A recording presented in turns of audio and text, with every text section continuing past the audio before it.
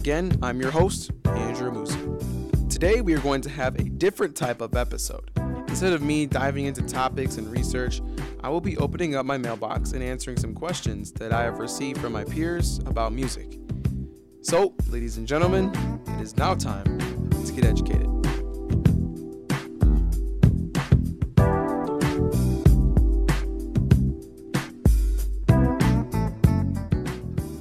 Before we dive into questions, I just want to clarify that these are all real questions and conversations that have been brought to me sometime this year from my peers. We keep it real on the show, so let's dive right in. Question number 1. Is hip-hop music considered pop music?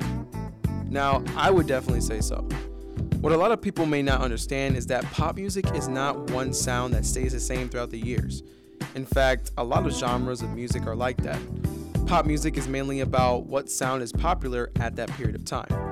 The hip-hop and R&B sound is very popular today because it is the most popular genre of music in the country, especially with artists like Drake, Post Malone, Beyonce, and The Weeknd. Look at you in your eyes.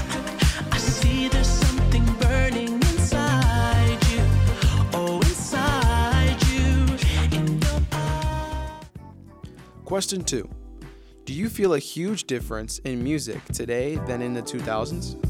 First off, this question makes me feel really old, but that's beside the point. I would give this question a huge yes. Growing up, all I remember is hearing songs about being at the club,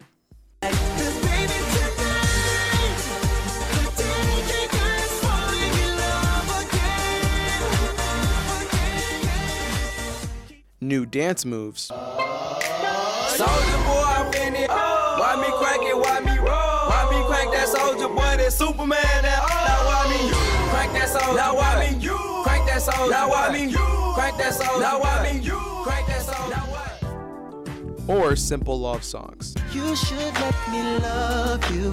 Let me be the one to give you everything you want and need. Yes, there were vulgar songs back then, but today it seems a lot more prevalent. Today's hits, specifically pop, hip-hop, and R&B, seem to be centered around vulgar content. 2000s hits, I don't necessarily remember hearing too much of that, but that just could be me. Question 3. Did The Weeknd surpass Michael Jackson for being a better musician? Now, when I heard this question, I was very appalled for many reasons, but the main reason was because the person who asked me was completely serious. I will not get into the whole debate because there really is none. When we talk about the best musician, we must put together success, stage presence, instrumental talents, and vocal talent. In answering this question, I just gave the person some initial facts that pretty much destroy his own claim. 1. Michael Jackson has had at least one top 5 Billboard hit in the past 6 decades and currently has the record for most Grammys won in a single night. 2. He is also known as a pioneer for music videos. Everyone has seen the Thriller music video.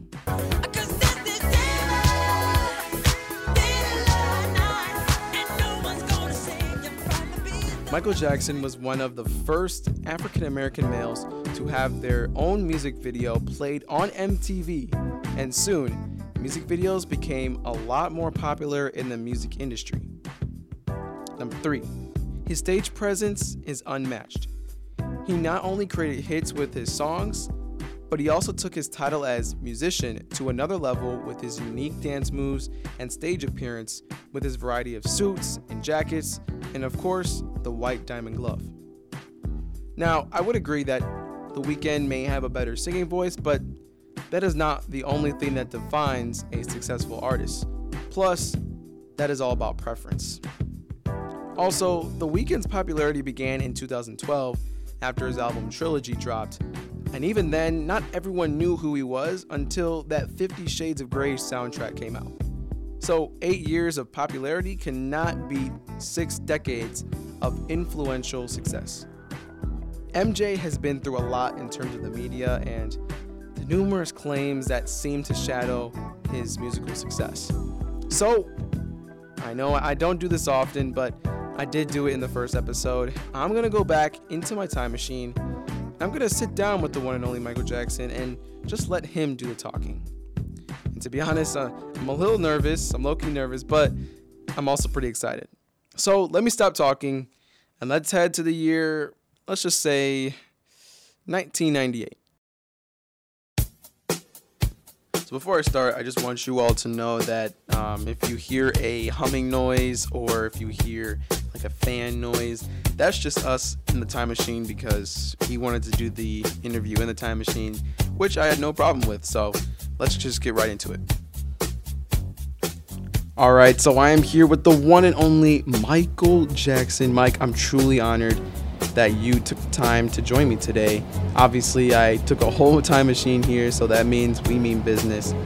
I'm going to try to take out my fan side of your music and be as in the middle as possible here.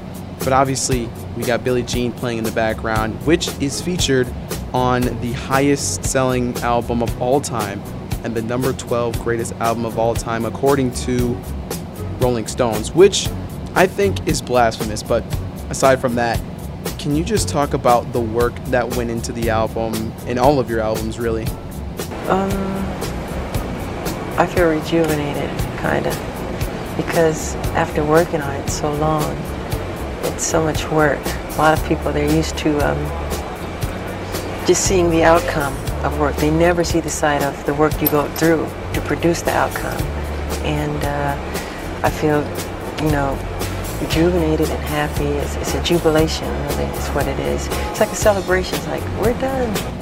Right, and with your success in music, you are also known to have created music with a purpose. One of those songs is the song Bad, which is based off of a true story.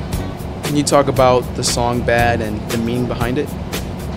Yes, it is. This kid who went to school upstate in the country, whatever, who is from the ghetto, and he tried to make something of his life. And he would leave his old friends behind.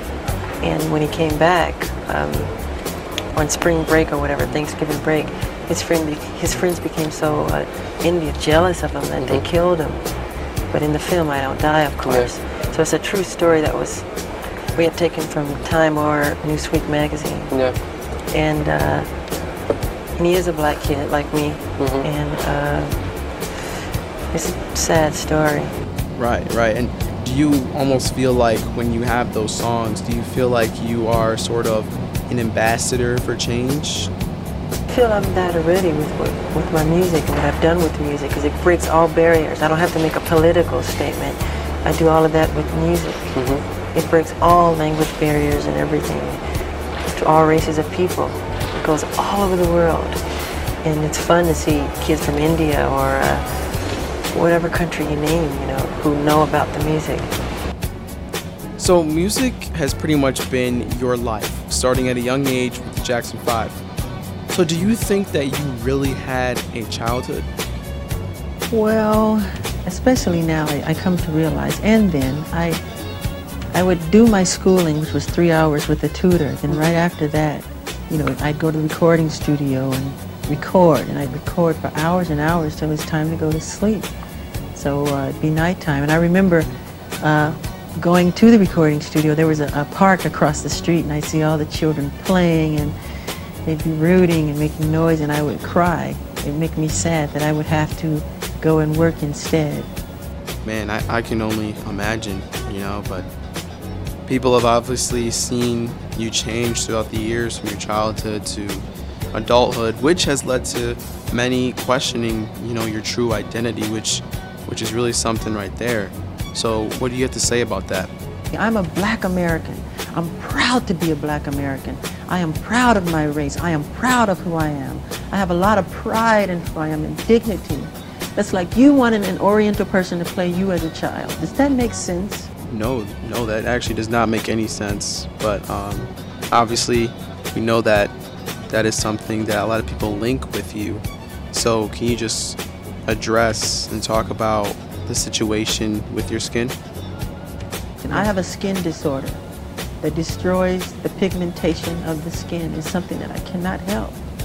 Okay, but When people make up stories that I don't want to be who I am, it hurts me. It's a problem for me, okay? I can't control it, okay? But what about all the millions of people? Let's reverse it.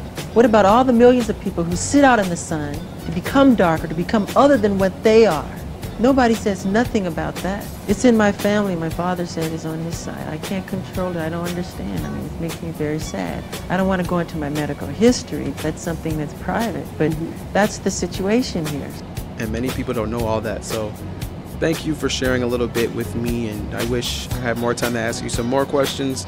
But I have to get back to the year 2020 to finish out my show. So big thank you to you for helping me out. Now, back to the present. Wow, what a quick interview that was. I'm really liking the idea of talking to people who may feel misunderstood in the public, so maybe we can do more of that in the future. Who knows? Anyway, we have time for one more question. Question number 4. Hey Andrew, since this election is so important and many people do not think either candidate is the most fit for their side, why don't you just vote for Kanye West? You are a huge fan of his, he is a Christian, he would be our second black president, and so forth. So why not? What are your thoughts? 2 things. 1, yes, I am a huge fan of Kanye West. 2, somebody just cue up the outro, please.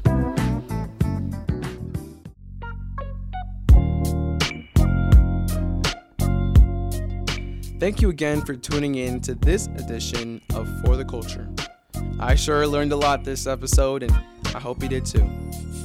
If you can get one message out of this entire episode, it would be this: get educated and stay woke. For the culture.